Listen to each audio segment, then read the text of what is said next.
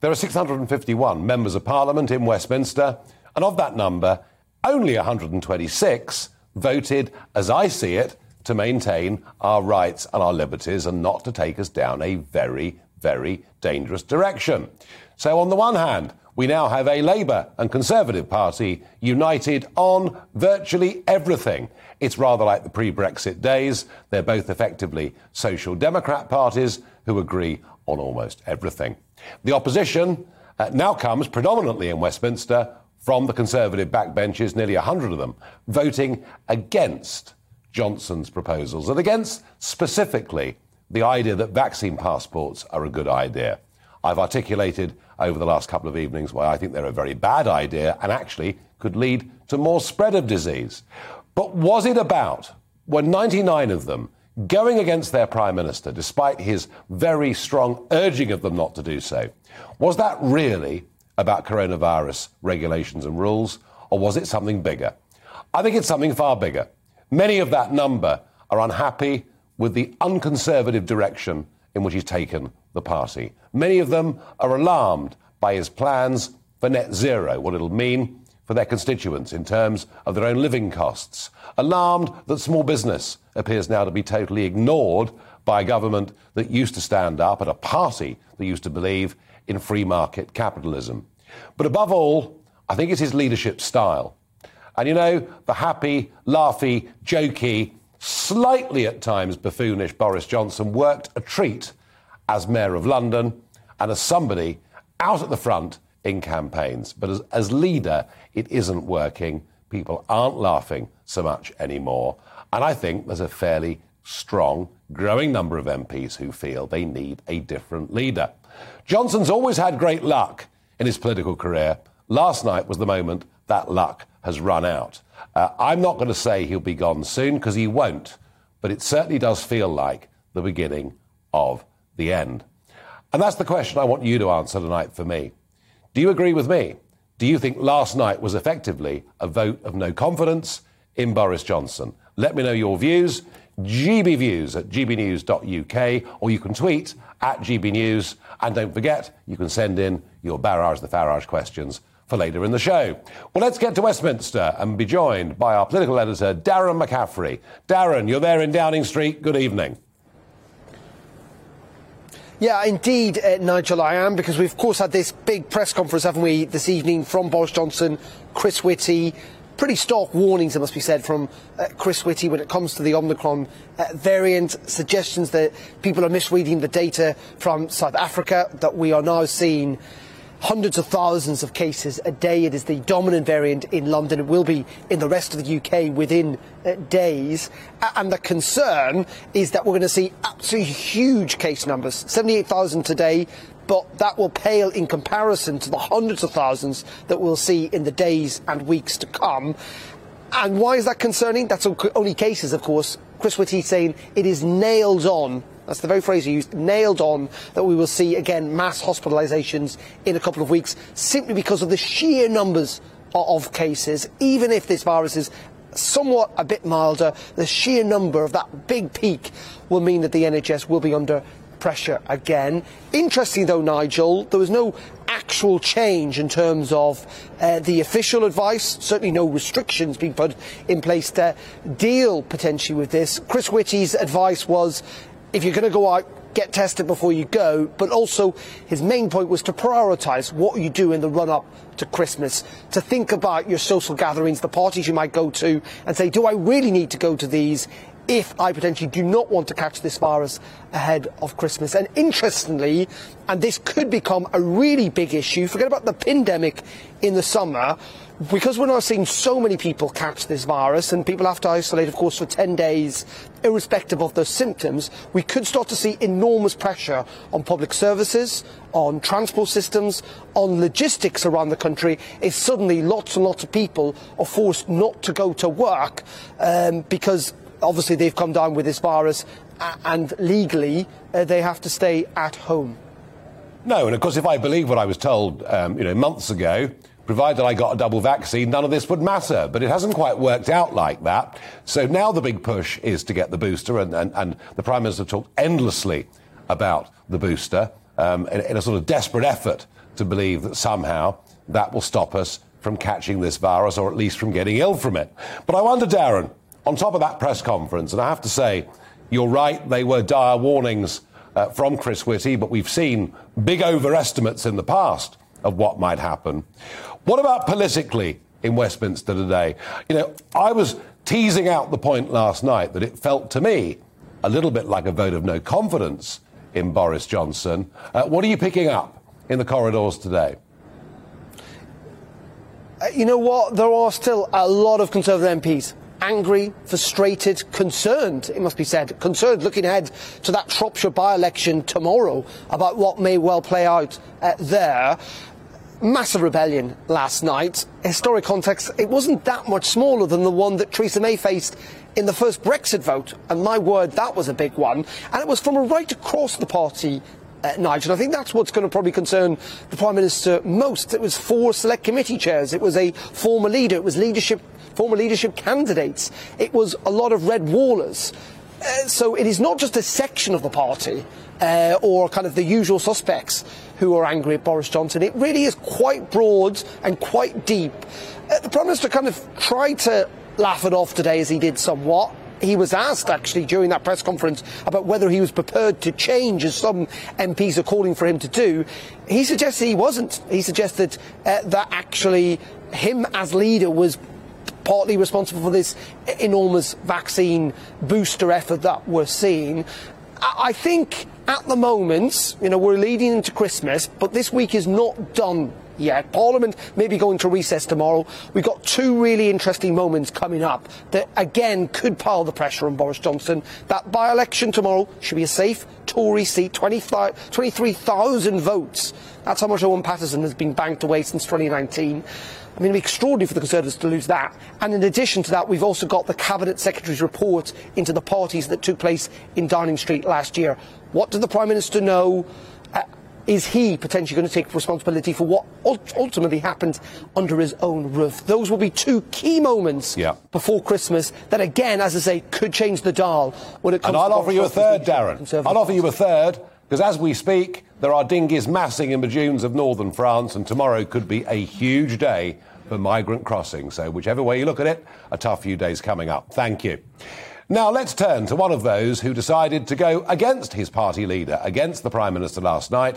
And I'm joined by Sir Christopher Chope, Conservative Member of Parliament for Christchurch. Christopher, good evening and welcome. Good evening, Nigel.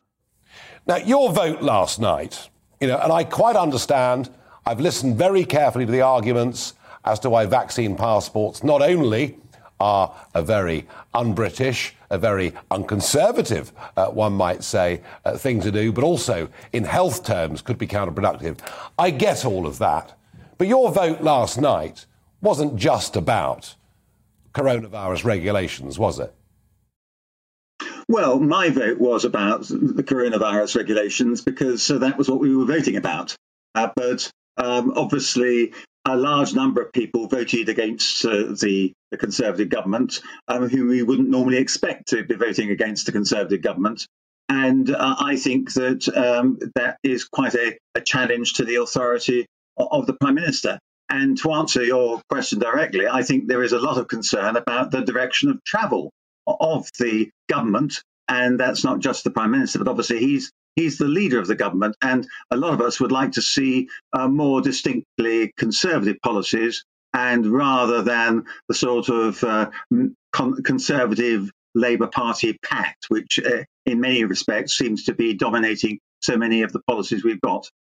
Yes, I mean, it feels to me like the pre-Brexit days of sort of Cameron, you know, and Miliband and Clegg, and everyone's a social democrat, and you can't really put a cigarette paper between the parties on big policy. But if I interpret what you're saying correctly, and you say this is not actually a vote of no confidence at this stage, but a shot across the bows, if he doesn't change, and if he continues with the obsession with net zero and many of the other things that have upset so many of you on the backbenches, how long is it before 54 letters go in and trigger some sort of contest? Well, I think one of the pieces of good fortune that the Prime Minister has got is that there is no clear alternative to him. And I don't think anybody would be putting in a letter asking for him to resign or to be tested in a vote amongst the parliamentary party unless they had somebody clearly in mind as they thought would be a better alternative. And Nigel, when I ask around colleagues, they all seem to agree with me that there is no clear, better alternative. Yeah, no, I think that's a very good point. Although, one can believe or disbelieve what you see in the newspapers, but all sorts of talk of lobbying of all kinds going on. Are you being lobbied, Christopher Chope, by other potential leadership candidates?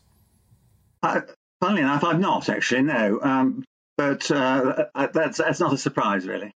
Or perhaps that's because you're too independently minded. Listen, we take very carefully the words that you've said. We thank you for coming on, Christopher, and joining us this evening.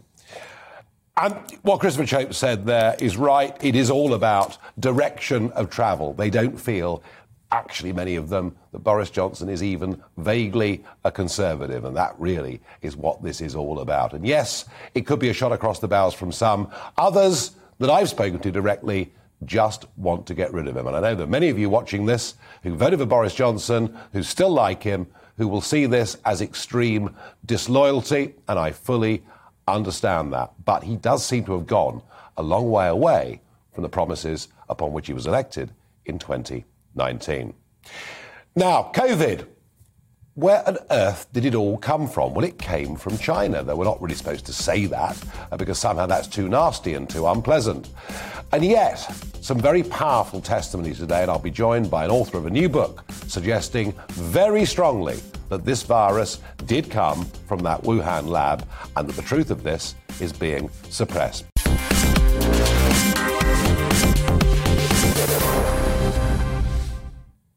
Was last night effectively a vote on Boris Johnson's leadership, a vote of confidence? Your views coming in. Boris is finished. No Conservative that I know will be voting for him again. Roger on GB Views says no longer believable, no longer Conservative, no longer needed. This is quite harsh stuff. Barry says, honestly, no. Last night has nothing to do with confidence. A mixed range of opinions, as always. Now, this afternoon, in the House of Commons, a Science and Technology Committee panel saw Dr. Alina Chan, a molecular biologist at the Broad Institute of MIT and Harvard, addressing MPs and what she had to say about the source of the coronavirus was interesting. Just watch. Thank you. All right. So I think the lab origin is more likely than the natural origin at this point. We all agree that there was a critical event at the Huanan seafood market that was a super spreader event caused by humans. There's no evidence pointing to a natural animal origin of the virus at that market. Now let's turn to Lord Matt Ridley, author of Viral, The Search for the Origin of COVID-19. And Matt is also a Conservative peer. Good evening and thank you for joining us. Good evening, Nigel. Now, a friend of mine across in America called Donald Trump dared to suggest quite early on in the pandemic that it was more likely that a leak had come from the Wuhan lab where all sorts of experiments into bat viruses were going on. And somehow it seems that because he said it, the rest of the world utterly discredited it. And it's only now we're beginning to hear this opinion. Is that a fair analysis of where we've been with this? Yes, I think that is a fair analysis of what happened. In the early months of the pandemic, it was the Chinese authorities were assuring us that it came out of the market. I was convinced by that. I read some papers dismissing the possibility of a lab leak based on various arguments, and I went around telling people that it was very unlikely. Then in May of 2020, the Chinese admitted that none of the animals in the market had tested positive.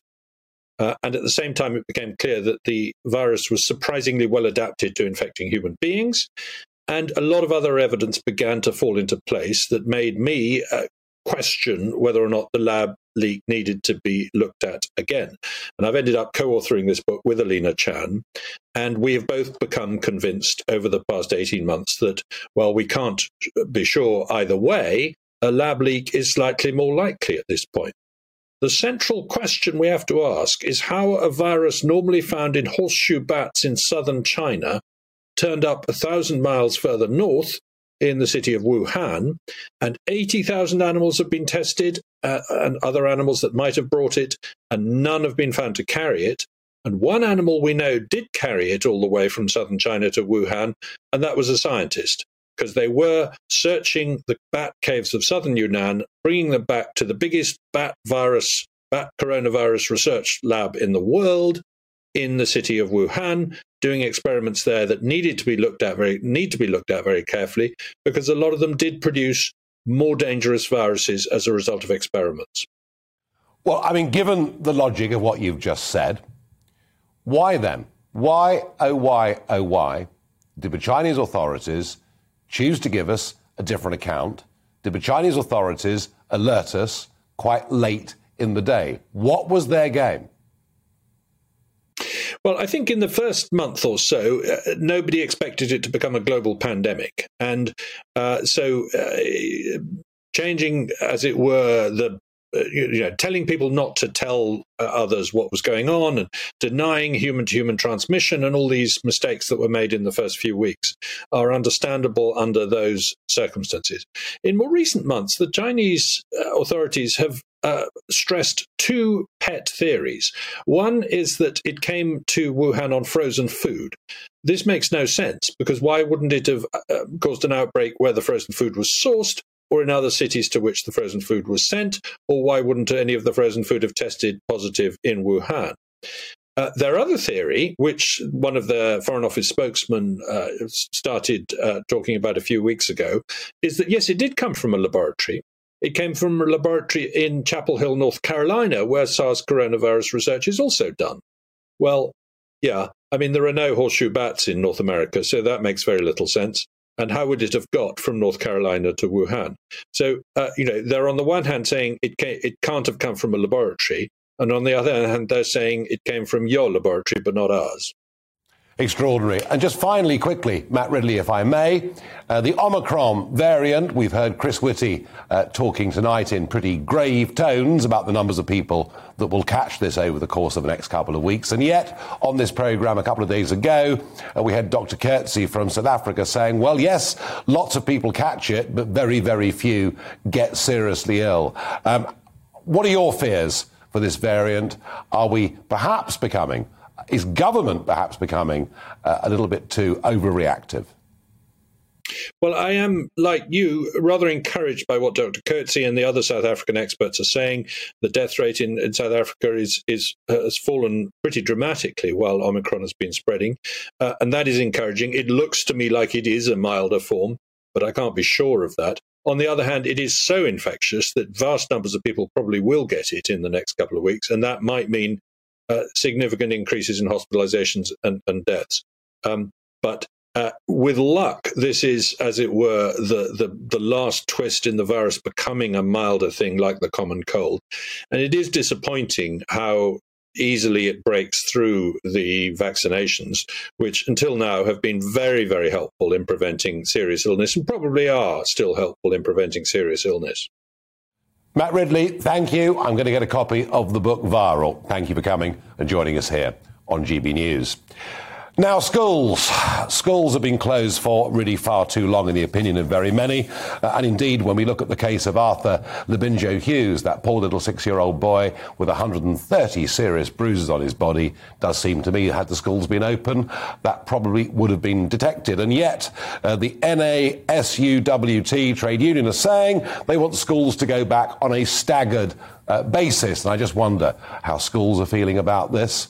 I wonder how parents at home are feeling about this. I'm going to ask Christine Cunliffe, principal at LVS Ascot. Now, you're a fee-paying school, I know, but does it feel like a staggered approach to schools going back is where we're going? I'm always an optimist, and I would have liked to have thought that, come January, we'd be going back to, normal like we have done in this autumn term. But when I saw the news tonight, I must admit my heart absolutely sank. Things are happening very rapidly, so we just don't know what's going to happen over the next couple of weeks. And I don't think anyone wants to see a staggered return. Nobody wants to see more disruption, but we don't know where this is going. No. And how much damage has been done to kids' education over the course of these last 20 months? It's hugely damaging, hugely damaged. It's, different schools are going to have different experiences. But, we're seeing, children coming back that haven't been able to socialise with each other for 18 months, and significant transition periods in their development have been halted. So we're seeing young children who went off in year 7, year 8, coming back now as young adults and having to deal with all that brings. And then younger children, tying shoelaces, buttoning shirts, getting ready for PE, huge social issues and behaviour, I think, too. Yeah, I'm very worried about it. And Christine, we're going to follow this story very closely over the course of the next couple of weeks ahead of schools going back. One final quick point. As we begin to vaccinate younger and younger people in this country, is this something that's proving to be contentious in schools, or is there a wide general acceptance? I think, again, it depends where you are. I mean, we've been quite lucky. I think there's a general acceptance in our area, and I think we've got high vaccination rates. And, it's something that every family's got to think of clearly, what is best for your children and your family. But, so far, so good. And let's keep our chins up and keep optimistic. Well, I like the spirit of optimism. Thank you very much. I hope it's borne out when the schools go back in a couple of weeks' time. Thank you very much indeed. Now, for the last week or so, it's been quiet in the English Channel, but today we saw the first migrant boats that had come for just over a week. Not large numbers, but we're anticipating something very different tomorrow, I think. And I'm joined by Mark White, GB News' Home and Security Editor, and he's there in Dover Docks this evening. Mark, good evening. Good evening, Nigel. So the forecast, I've looked at it, it's going to be absolutely flat calm overnight, like a mirror tomorrow morning. And I understand you're picking up some little pieces of intelligence about what might come at first light tomorrow.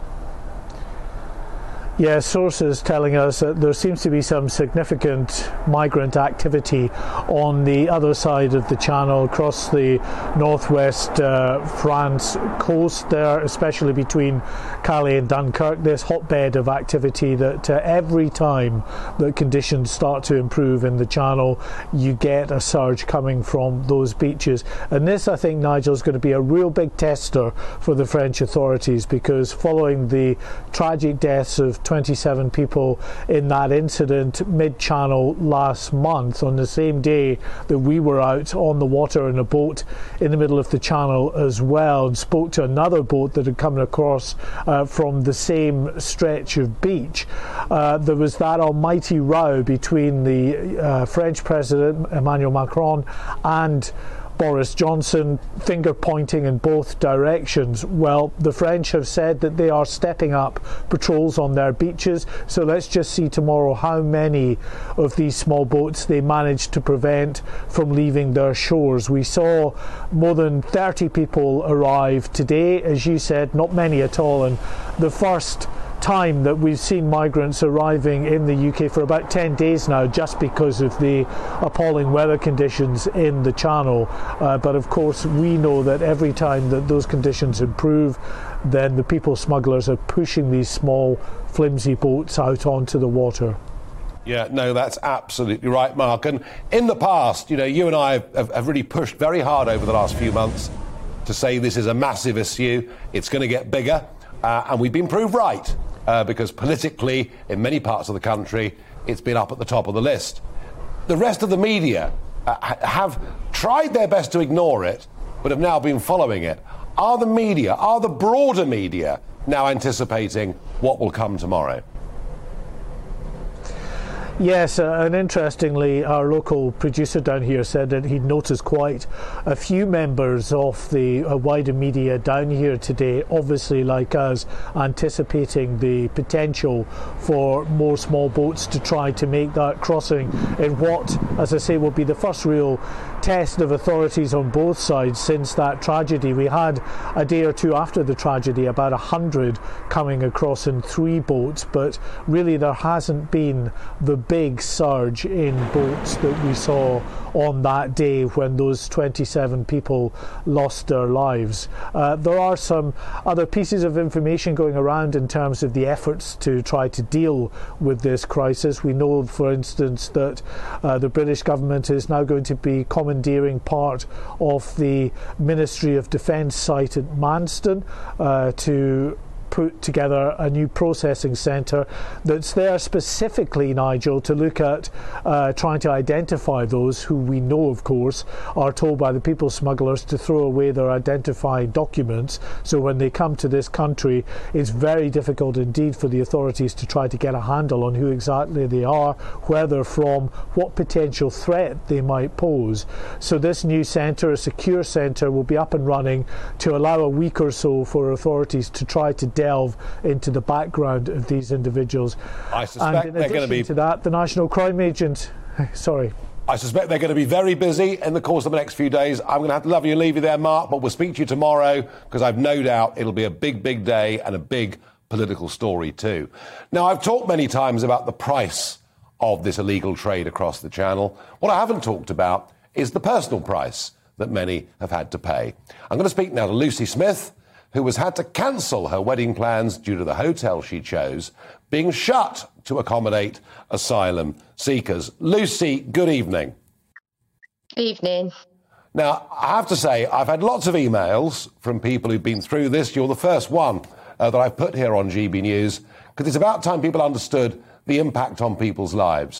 So you were going to get married, you'd booked a hotel to get married in March of next year, everything was ready, invitations going out, and then what happened, Lucy? Basically, I seen on a Facebook post that the hotel had actually closed its doors. First of all, it was for a roof refurbishment. I contacted the hotel in question to see if this was true. They basically said no, it wasn't. I then later heard that off another Facebook post that it was closed due to housing refugees coming over from Afghanistan. I then contacted the hotel again to see if this was true and obviously what would happen with my wedding day, as it was only 3 months to wait. And basically I've had no communication since from the hotel regarding what is going on. I've had money put into my account, which equals up to the deposit which I've paid the hotel so far, and they've not even corresponded to say I've been refunded or that it's been cancelled or even let us know what is happening. Yeah, and is it easy to find to find an alternative venue for the wedding? Definitely not, because most people book in years in advance, and obviously to find what we want that's suitable for family members, disability access, stuff like that, we can't just get another venue like that, and obviously the stress and all the preparation, that's involved with obviously booking a wedding is difficult. And how are you feeling about it, Lucy? I'm just upset, to be honest. The main thing is obviously we've lost family members during COVID and stuff like that. There's family members that are, in ill health. That's why we obviously really was excited to get married in March and have them family members here with us. Obviously, if we have to wait another year, 2 years, will they still be here with us? We don't know. It's just more upsetting the fact that we've had no communication whatsoever. Nobody's even let us know anything. We don't care whether it's being turned into an ice cream factory. Someone just please tell us what is going on, and what's happening. We've not even been sent just an email with an apology. Lucy, you're one of many hundreds of people this has happened to. I've heard these stories before. Thank you for coming on and sharing it with our audience here at GB News. And good luck with getting another venue and cracking on with your wedding plans. You see, there's a big price. A lot of people are paying for this. Hotels like that booked all over the country. Well, a What the Farage moment, one that I really did quite enjoy, is the story about Carlisle. Yes, Carlisle Football Club have decided that from now on, they will only admit 9,999 people, fans, coming in to watch the football to get them round Boris Johnson's new COVID rules, which I think shows a certain entrepreneurial flair. And one more, What the Farage, and this is extraordinary. Owning a car could become a thing of the past, a government minister claimed this week. Junior Transport Minister Trudy Harrison, 45, told a sustainability conference owning a car was an outdated 20th century piece of thinking, and the country should move to shared mobility to cut carbon emissions. Well, Trudy, 80% of households here in the United Kingdom own a car. It is extraordinary that you believe that you're going to bring this in. It's going to happen very, very quickly. And I have to say, when people like this become government ministers, you do realise why some of those 99 people rebelled last night. Many of them sound more like the Green Party than they sound like Conservatives. Hopelessly, totally, completely out of touch with their constituents, very, very London-centric in their thinking. Because you know what? If you live in London, you can survive without a car. That's not the same for everybody else. In a moment, I'll be joined remotely, I guess because of the pandemic and work from home, on Talking Pints by Con Coughlin, defence and security expert. We'll talk to him about China.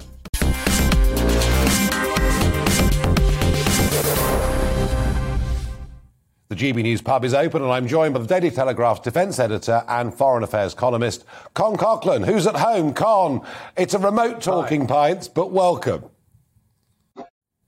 Thank you very much. Well done. You've joined in the spirit, as I would expect, of a... I have, and a very nice pint of Sussex beer. I'm allowed to share that. Very good. Now, Con, you've been in and around the newspaper industry for a considerable number of years, about 45 years, something like that. You've seen amazing changes in the industry. I have. I guess it's not as much fun as it was when you started.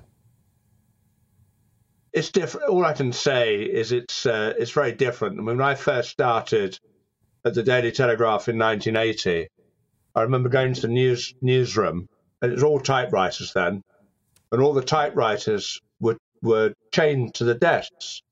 And I thought, surely the journalists at the Daily Telegraph aren't kleptomaniacs. And eventually somebody explained it was to stop journalists throwing them out the window in rage after they had a good lunch. And I think somebody had actually thrown one out into Fleet Street and nearly killed somebody. So it was a very different environment, Nigel. Yeah, but is it still fun? I think it's fun, yeah. I mean, not least because of the subject matter I cover. You know, I'm covering a very broad range of subjects: defence issues, global security, foreign affairs. The people I meet, like your good self, we've met in the past on various events. It's just great fun doing that. It's a different environment, but it's still great fun. Yeah, well, good. I'm pleased to hear it. Now, you may or may not have seen, but earlier on in the show, I had Lord Matt Ridley on.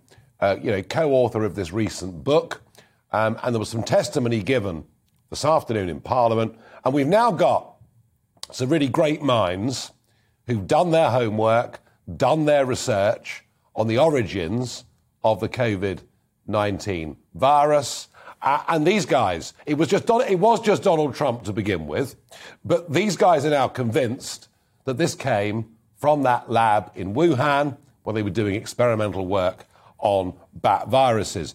You feel very strongly, don't you, about the Chinese Communist Party and the way in which they behave?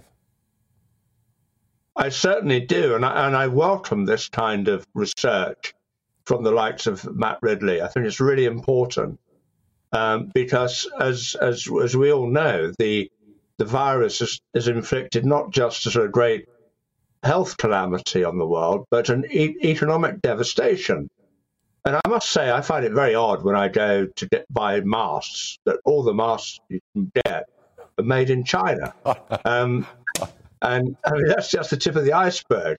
I mean, having sort of brought the world to its knees with this virus, the one country that seems to be gaining economically from it is China. So, and of course, the Chinese have done their best. The Chinese Communist Party have done their best to cover up the origins of this, whether it came from a lab, whether it was research into biological weapons. I mean, this is a very murky area, and a lot of the Chinese people involved have just disappeared, just like the tennis player. So you are dealing with a very ruthless authoritarian regime. And yet, Con, if any of us say, look, it did come from China, maybe they should apologise, let's just remind ourselves, or if anybody even dares call it the China virus, suddenly we're wicked, evil, nasty people bordering on racism. I mean, what is this all about? Yes, well, all I can say is that 10 years ago, and I was part of those, I was one of those who thought, the Chinese are just really interested and concentrated in developing their own economy. They don't pose much of a threat to the outside world. And when I came across the Chinese in foreign climes, they seemed very self-contained. And I think we've all had a big wake-up call, thanks in large part to President Trump, who really called them out. And there had been murmurings about what China was up to, but it was down to Trump who called them out. And of course, it's completely changed the way the West does business with Beijing. But that said, there is still a constituency, both here and abroad, that really wants to try, I suppose appeasement's too strong a word, but they certainly want to reach an accommodation with Beijing so that we maintain our trade links. And they're putting trade above security, in my book. Yeah, well, that's my worry about it, and I can't see us even attempting to hold China accountable. But beyond talking about the virus and China, they've become increasingly bellicose, haven't they, about Taiwan? Over the last, as you say, 10 years, suddenly militarism appears to President Xi to be rather an important thing. And at the same time, we've got Putin with 100,000 troops massed on the Ukrainian border. And it seems much of the European Union, certainly the Democrats in the USA, quite a lot of people here seem to think that Russia's our biggest threat in the years to come. Is it Russia, Con, or is it China? Well, that's a very good and very big question, Nigel. I think in the immediate short term, Russia needs to be taken seriously. The thing about Russia, in my view, is it's the great disruptor. What Russia wants to do is undermine our democracy, challenge the weak spots in the Western alliance, in its bid to re-establish itself as a major world power. And a lot of what Russia does is driven by paranoia, and it's not as big as it thinks it is. The Russian economy is very weak and will get a lot weaker if it starts meddling about in Ukraine. I think in the bigger, broader term, China is definitely the bigger threat. And as the head of MI6 said recently in one of his first major speeches since taking the job, Beijing is what we need to focus on. And in that context, it was only 2 or 3 years ago that our intelligence chiefs were trying to convince us that having Huawei, the Chinese telecoms giant, build our 5G, but these are the same people who were telling me I was talking nonsense when I said we couldn't do this. I know. Sorry. And of course, there were many very high up in the political, civil service and business worlds in this country, very much in favour of Huawei. Some of them, of course, have served on its advisory board. Con, finally, I've got to ask you, you've travelled the world, you've been a war correspondent, you've done all sorts of things. Tell us about how you very nearly got kidnapped by Hezbollah. Oh, that was one of the low points. We've talked about the excitement of journalism, but I was in Beirut in 1986, and in fact I'd asked my then editor Max Hastings, so Max Hastings is now, if I could leave because it was getting very dangerous, and he told me to stay, and it resulted in me having a very maudlin dinner with one John McCarthy. The next day, all hell broke loose in Beirut. I got out. I did phone John and say, "You got to get out of here." He stayed because he wanted to get another interview. So I got out, lying on the back seat of a car under a blanket, and John the next day tried the same journey but was a bit more visible. And the rest is history. 5 years chained to a radiator. So when I look back, that was a really lucky escape. Yes, it was. And do you remind Max Hastings of him trying to keep you there? Well, on the rare occasion he talks to me these days, yeah. Con Coughlin, I know it's been remote. Come and do it live in person at some point in the future. Will do, yeah. Thank you for joining me, Nigel. on Talking Pints. Very, very good to see you. Thank you.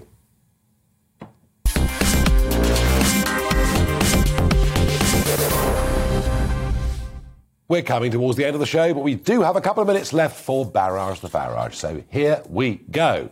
One viewer says, will Nigel be limiting his social interactions or going to the pub as normal? I don't live in the pub. I mean, some of this was a bit of a myth created by the Daily Mail. Look, last year there was basically very little of a Christmas at all. I won't be going to any crowded nightclubs. I will be vaguely sensible, but I intend to carry on pretty much as normally as I can between now and Christmas and into the new year. And I have to say, though, if ever I'm asked to show a vaccine passport to go into a pub, I won't be going to the pubs. Another viewer says, Nigel, what do you want for Christmas? Well, I don't know what I want for Christmas. I guess what I would like to see for Christmas is a Conservative Party absolutely committing to making sure we get the full benefits of breakfast. And that would do me. Presents, I don't need. You know, I spent 25 years of my life fighting against the establishment, against the odds, to get back our independence. And I want us to take full advantage. I know that sounds a bit sincere, but I do actually really mean it. Last question. Finally, John asks me, with the price of second-hand cars soaring, are you ready to trade in your vehicle for one of those nice electric ones? Well, you're absolutely right. Second-hand cars are up 27% over the course of the last year. It's stunning. It's actually cheaper to buy a new one, but you have to wait for it to come in many, many ranges. Electric, not for me yet.